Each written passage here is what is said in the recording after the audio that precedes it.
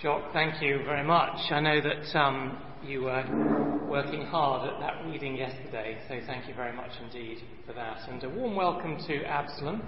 It's lovely to have our connection with Uganda restored after a brief interlude. It's lovely to have you with us. So do please keep your Bibles open at 1 Samuel 16, and I'm going to pray and we'll look at the passage together.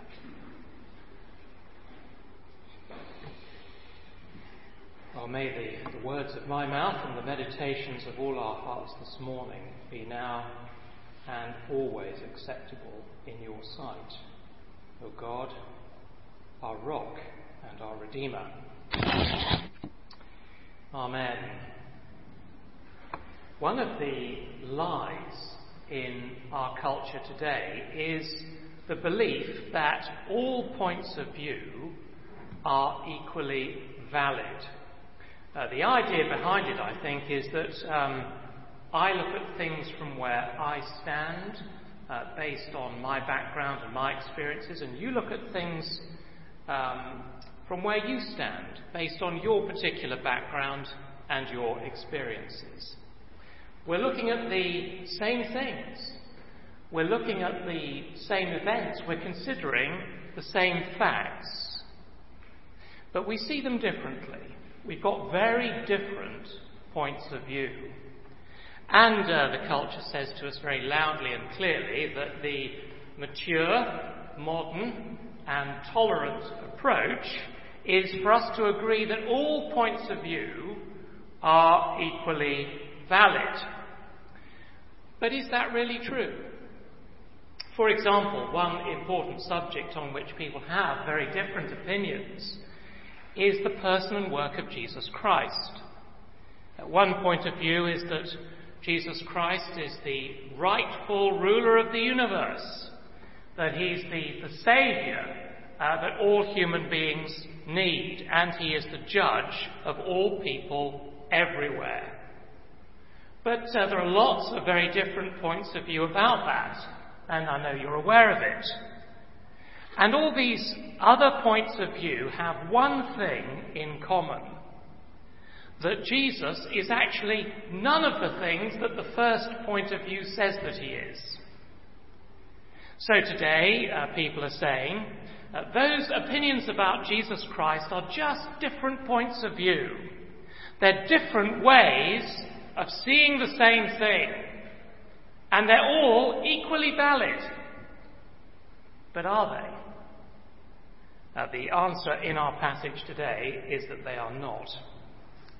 Now, last Sunday morning we began a new series in the Old Testament books of 1 and 2 Samuel, and I'm extremely grateful to our brother White for helping us to see how these two books fit into the Bible story. Because this morning, and for the rest of our series, we're going to focus much more closely on the life of King David. But before we do that, there are, I think, a couple of important questions we need to ask. The first question is, why look at the life of David at all? What's the point of reading about a king who lived and died 3,000 years ago? I guess there are probably several different answers we might give to that question. For example, we might say that there is the argument from literature. After all, the account of David's life is recorded for us in 1 and 2 Samuel, 1 Chronicles, and the first 2 chapters of 1 Kings. It is, in fact, the longest and most comprehensive narrative in all of ancient literature dealing with a single human life. And that's before we even consider the fact that David wrote at least 73 of the Psalms.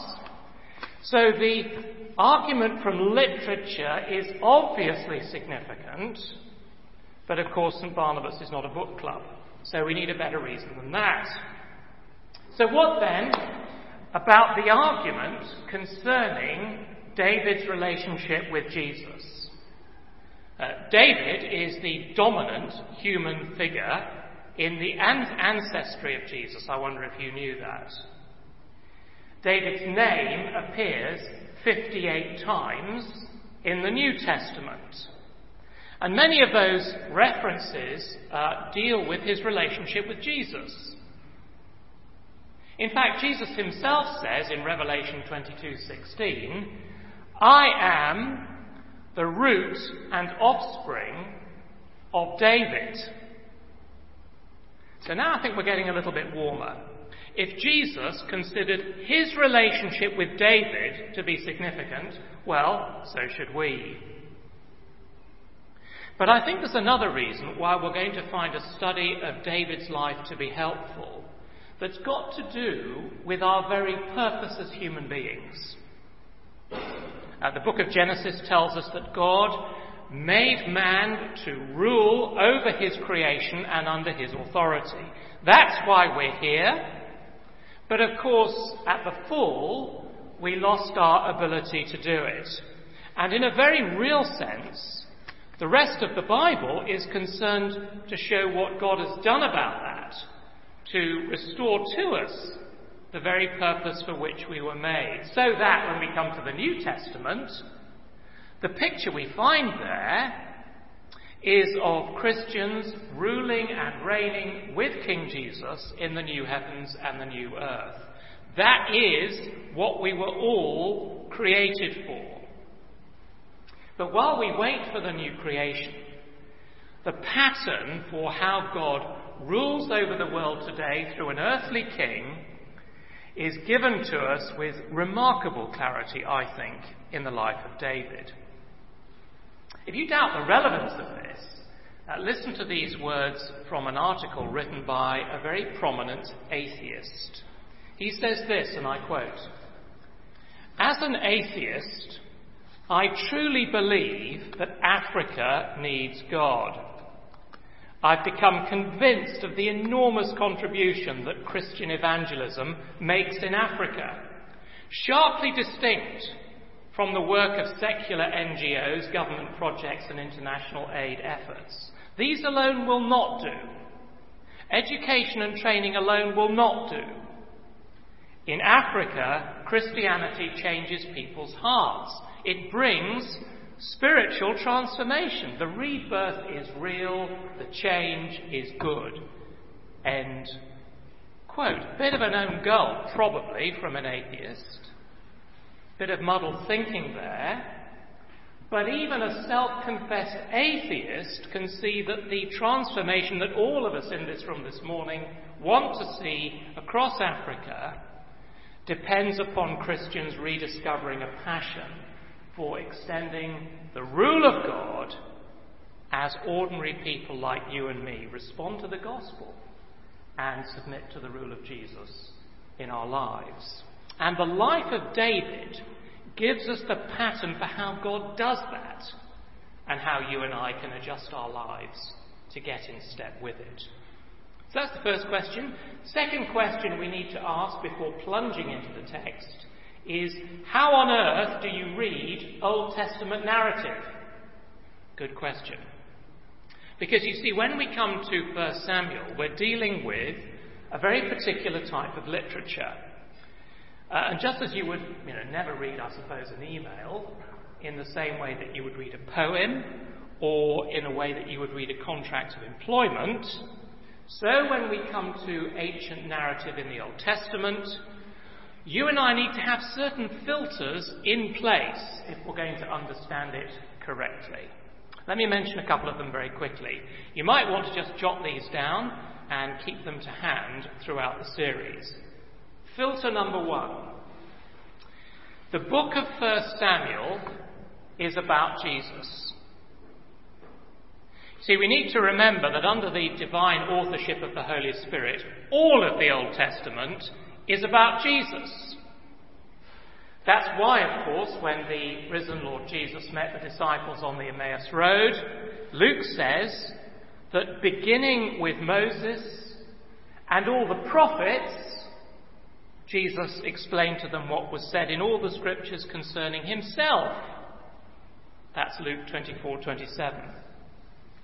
And as we read about God establishing David as king over Israel, we're actually learning something about how God establishes the rule of Jesus over all his people in every generation.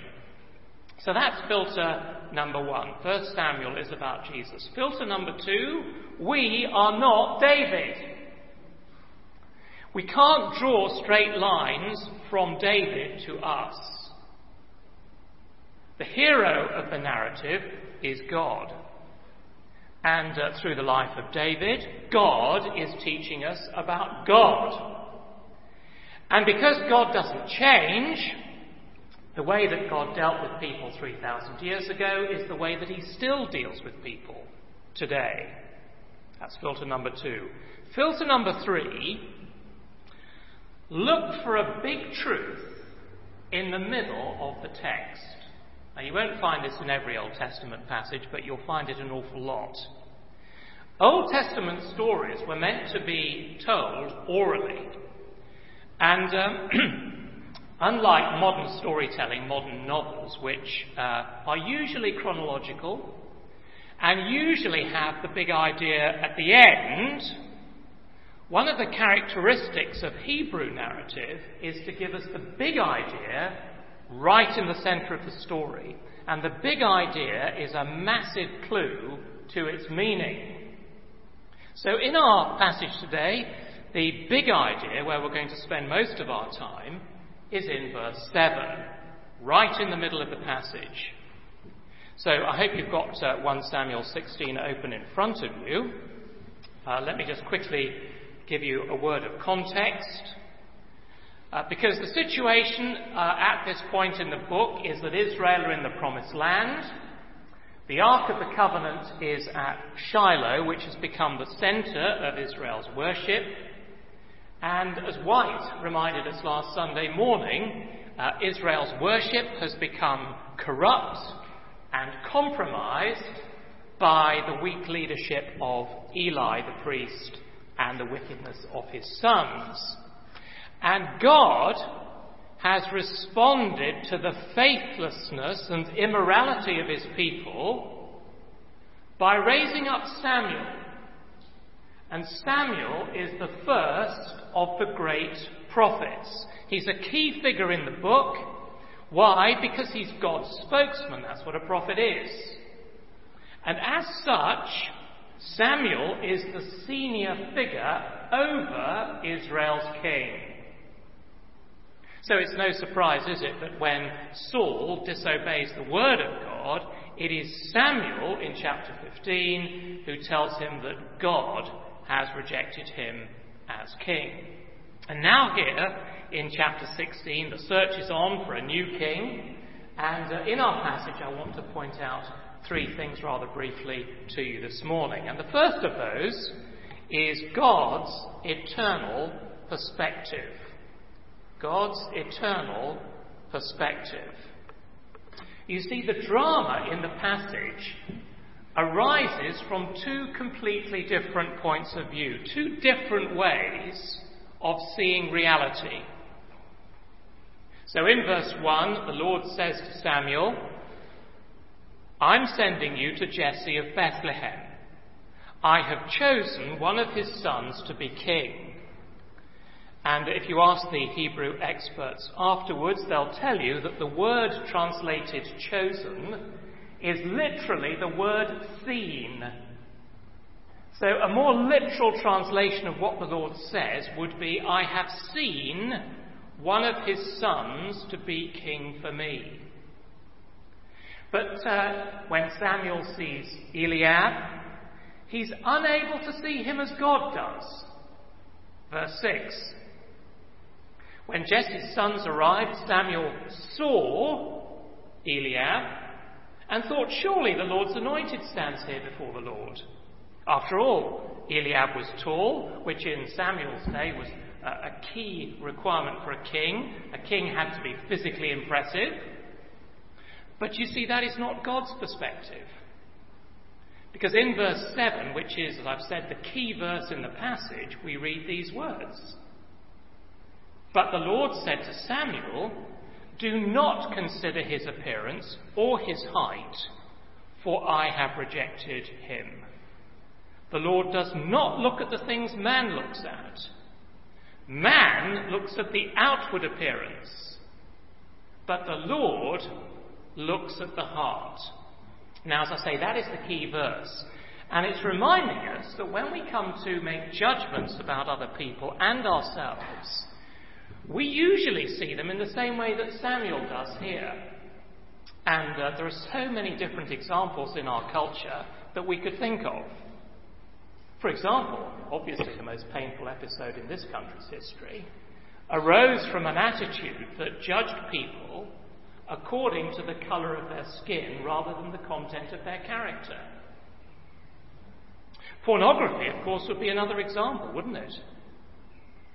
What is so wrong about pornography, and there are many things that you could say about this, is that it conditions to think about other people, members of the opposite sex, in terms of the way that they look, their appearance, rather than their personality. And because we've been so deeply conditioned to look at them in the opposite way from God, well, the advertising industry knows, doesn't it, how to use pornography to persuade you and I to buy things we don't need with money we don't have. If we go a step further and ask, well, okay, why is the divorce rate so high? Can I suggest that the main reason is because people date and choose their life partner on completely the wrong basis? Man looks at the outward appearance, but the Lord looks at the heart. But we can't stop there. When we start thinking about the gospel and about extending God's rule in the hearts of men and women, the problem with the way that we see ourselves and other people is far more serious. You see, when we think about whether a person might be effective and useful in gospel ministry, we tend to think about what we know about them, and we're often far too quick to write them off. So we say, his heart, her heart, it's all wrong.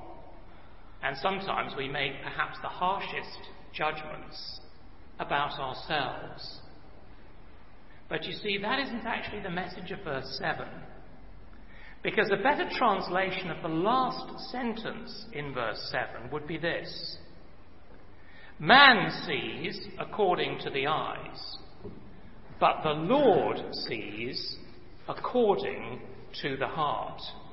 Now, I want you to really focus and stay with me for the next couple of moments as I explain that.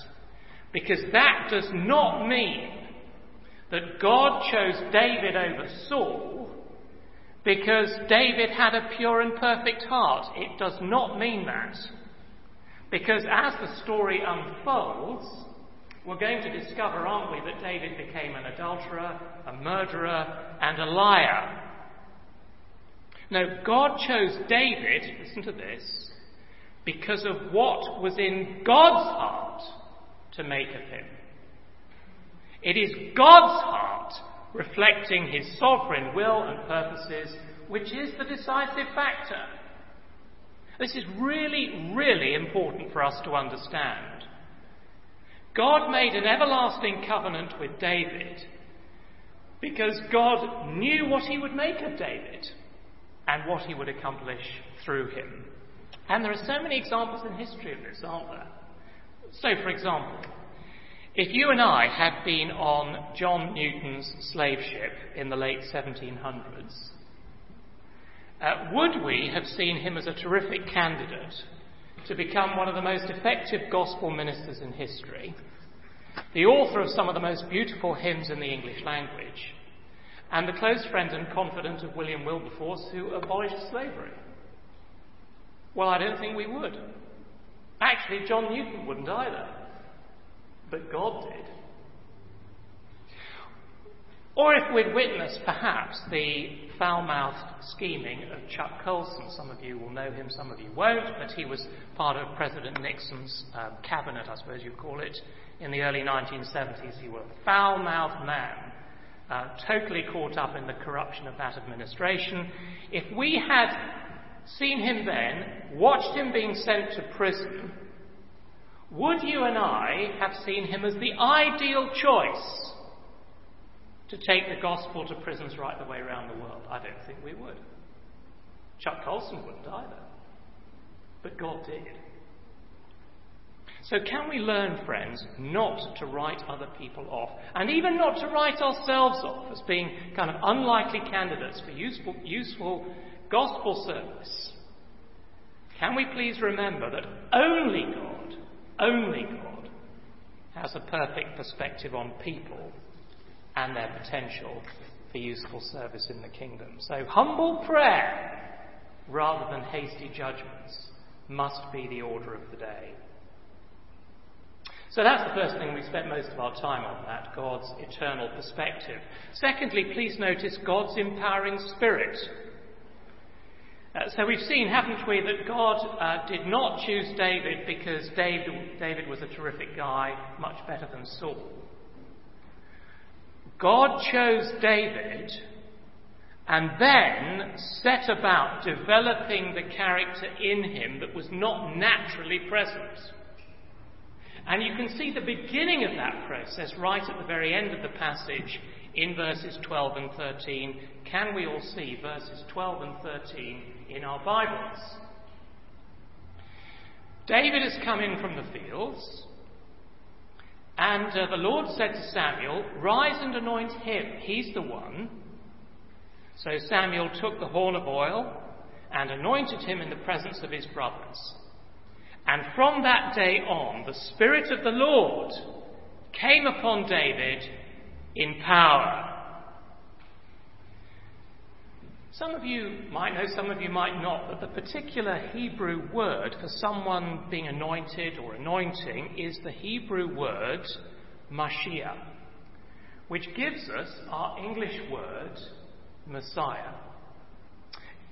Even more strikingly, in the Septuagint, which is the Greek translation of the Old Testament, it's translated by the Greek word Christos.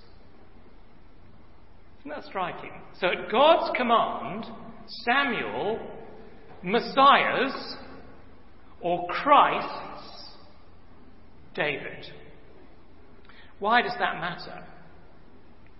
Well, in Old Testament times, anointing was a very highly significant contractual agreement in which the person initiating the anointing pledged themselves to the person being anointed. So when God commands Samuel to anoint David, God is obligating himself to David. And the immediate confirmation of that, according to verse 13, is that from that day on, the Spirit of the Lord came upon David in power. So you see, as we then move on through the account of the rest of David's life, what we're doing is we are witnessing a life that is under the protection of God's promise and his blessing. Now that doesn't mean David's always going to live a sinful life. He clearly doesn't. But it does carry certain guarantees with it. Let me mention two. First, it invests David with the gift of spiritual insight and comfort. Why do I say that? Well, read on in the text from verse 14. Can we see verse 14 in the Bible? Please just follow with me as I read it. Now the Spirit of the Lord had departed from Saul, and an evil spirit from the Lord tormented him. Saul's attendant said to him, "See, an evil spirit from God is tormenting you. Let our Lord command his servants here to search for someone who can play the harp. He will play when the evil spirit from God comes upon you, and you'll feel better." So Saul said to his attendants, "Find someone who plays well and bring him to me." One of the servants answered, "I've seen a son of Jesse of Bethlehem who knows how to play the harp. He's a brave man and a warrior. He speaks well and is a fine-looking man, and the Lord is with him." And Saul sent messengers to Jesse and said, "Send me your son David, who's with the sheep." So David goes to Saul. Now look down to verse 23. Whenever the Spirit from God came upon Saul, David would take his harp and play. then relief would come to Saul. He would feel better, and the evil spirit would leave him. Now, whatever else is going on in that passage, reading that, is it any surprise that it is David, anointed by the Spirit of God in power, who wrote so many of the Psalms? And why have the Psalms been so precious for believers ever since David wrote them? It's because, by the inspiration of the Holy Spirit, listen to this, the Psalms bring God's eternal perspective to bear on the everyday problems of the people of God. And by the inspiration of the Holy Spirit, the Psalms turn those problems into prayer. And those are both hallmarks of the Spirit of God, the Comforter promised by Jesus for all believers. But if the Spirit of the Lord gave David certain powerful pastoral gifts, the Spirit of the Lord also came with a very heavy cost. Because from this moment on, David's life is filled with problems. He might be the Lord's anointed. The outcome might not be in doubt. But he's not immediately on the throne. In fact, as we're going to see in our series, being the Lord's anointed simply attracts the hostility of all those people who are opposed to the rule of God in their lives. And for the rest of the book of 1 Samuel, David, far from being on the throne, is a fugitive, running away from people who are trying to kill him. Now, what on earth are we to make from that? Well, at the very least, it's a powerful reminder, I think, that if it matters to us to see the rule of God extending in the hearts of the people that we know and love, we should expect some heavy artillery.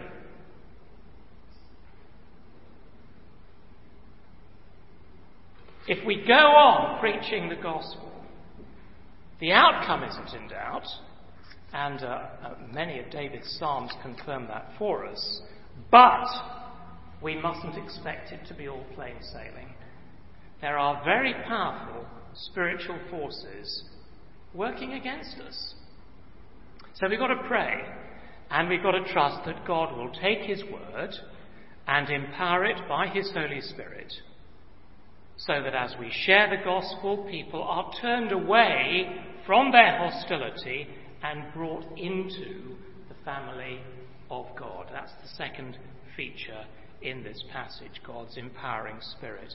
And lastly and briefly, the third thing I want you to notice in the passage is God's forgotten Son.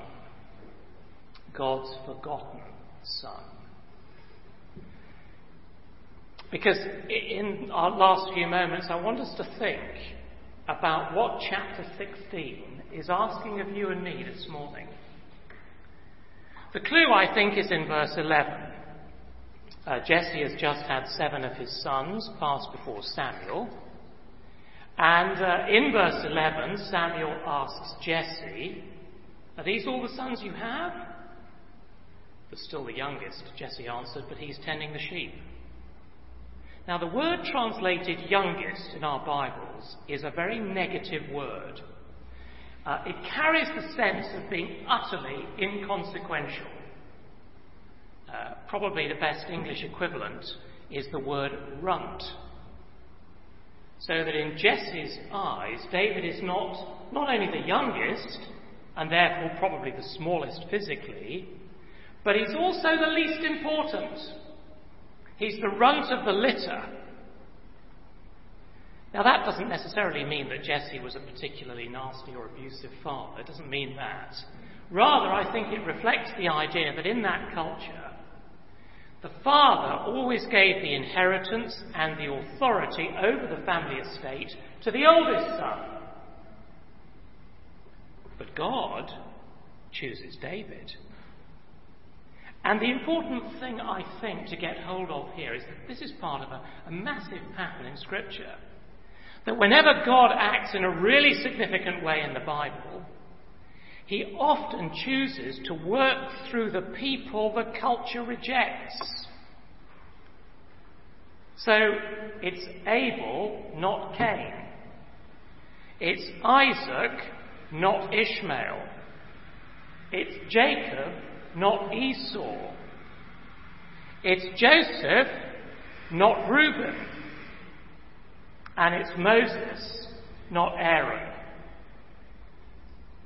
And with the women, even more strikingly, God works through those who are barren and unwanted.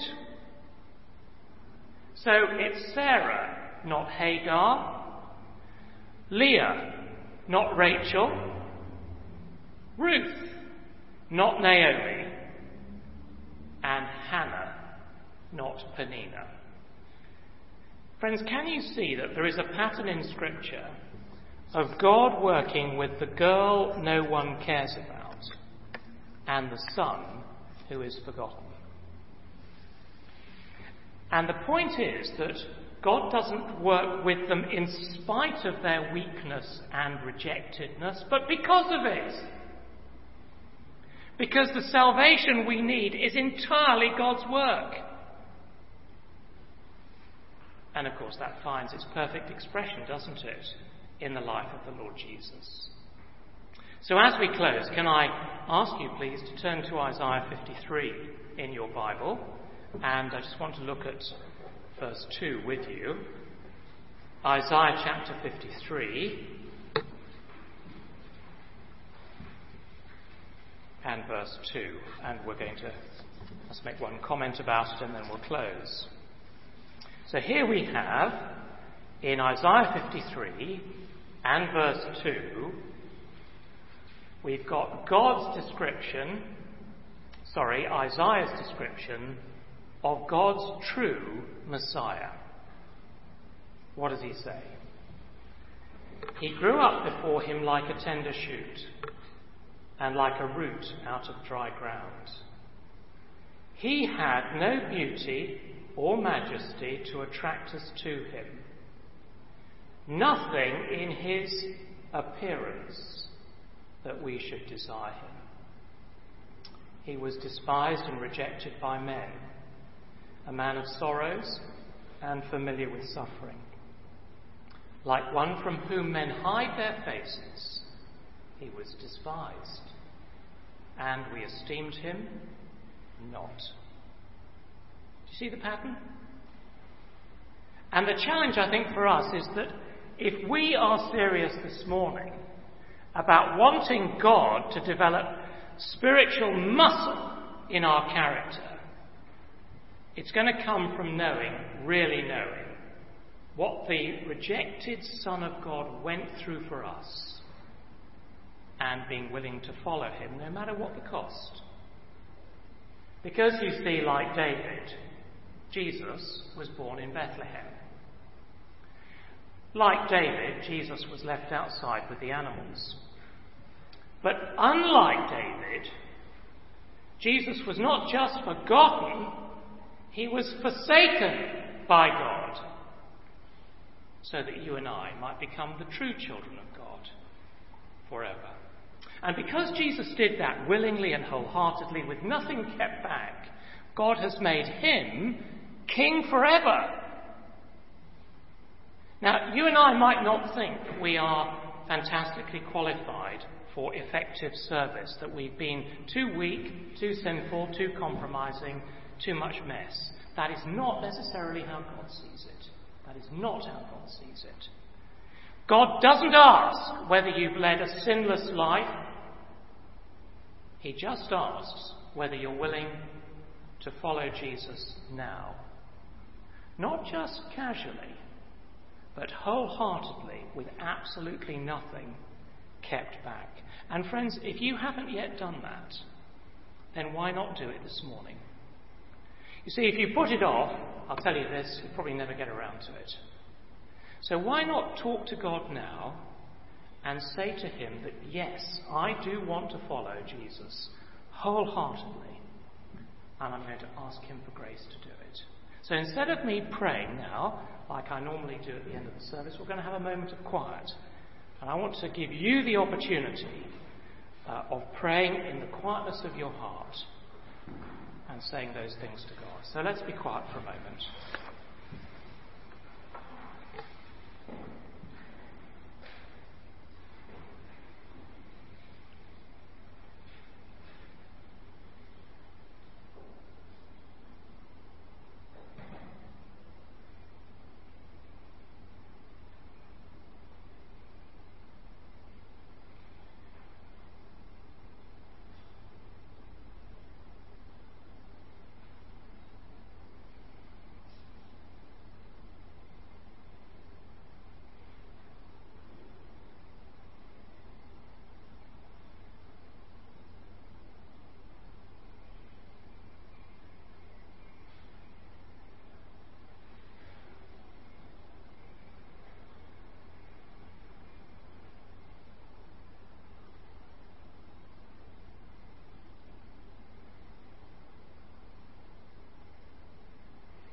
And all God's people said, Amen.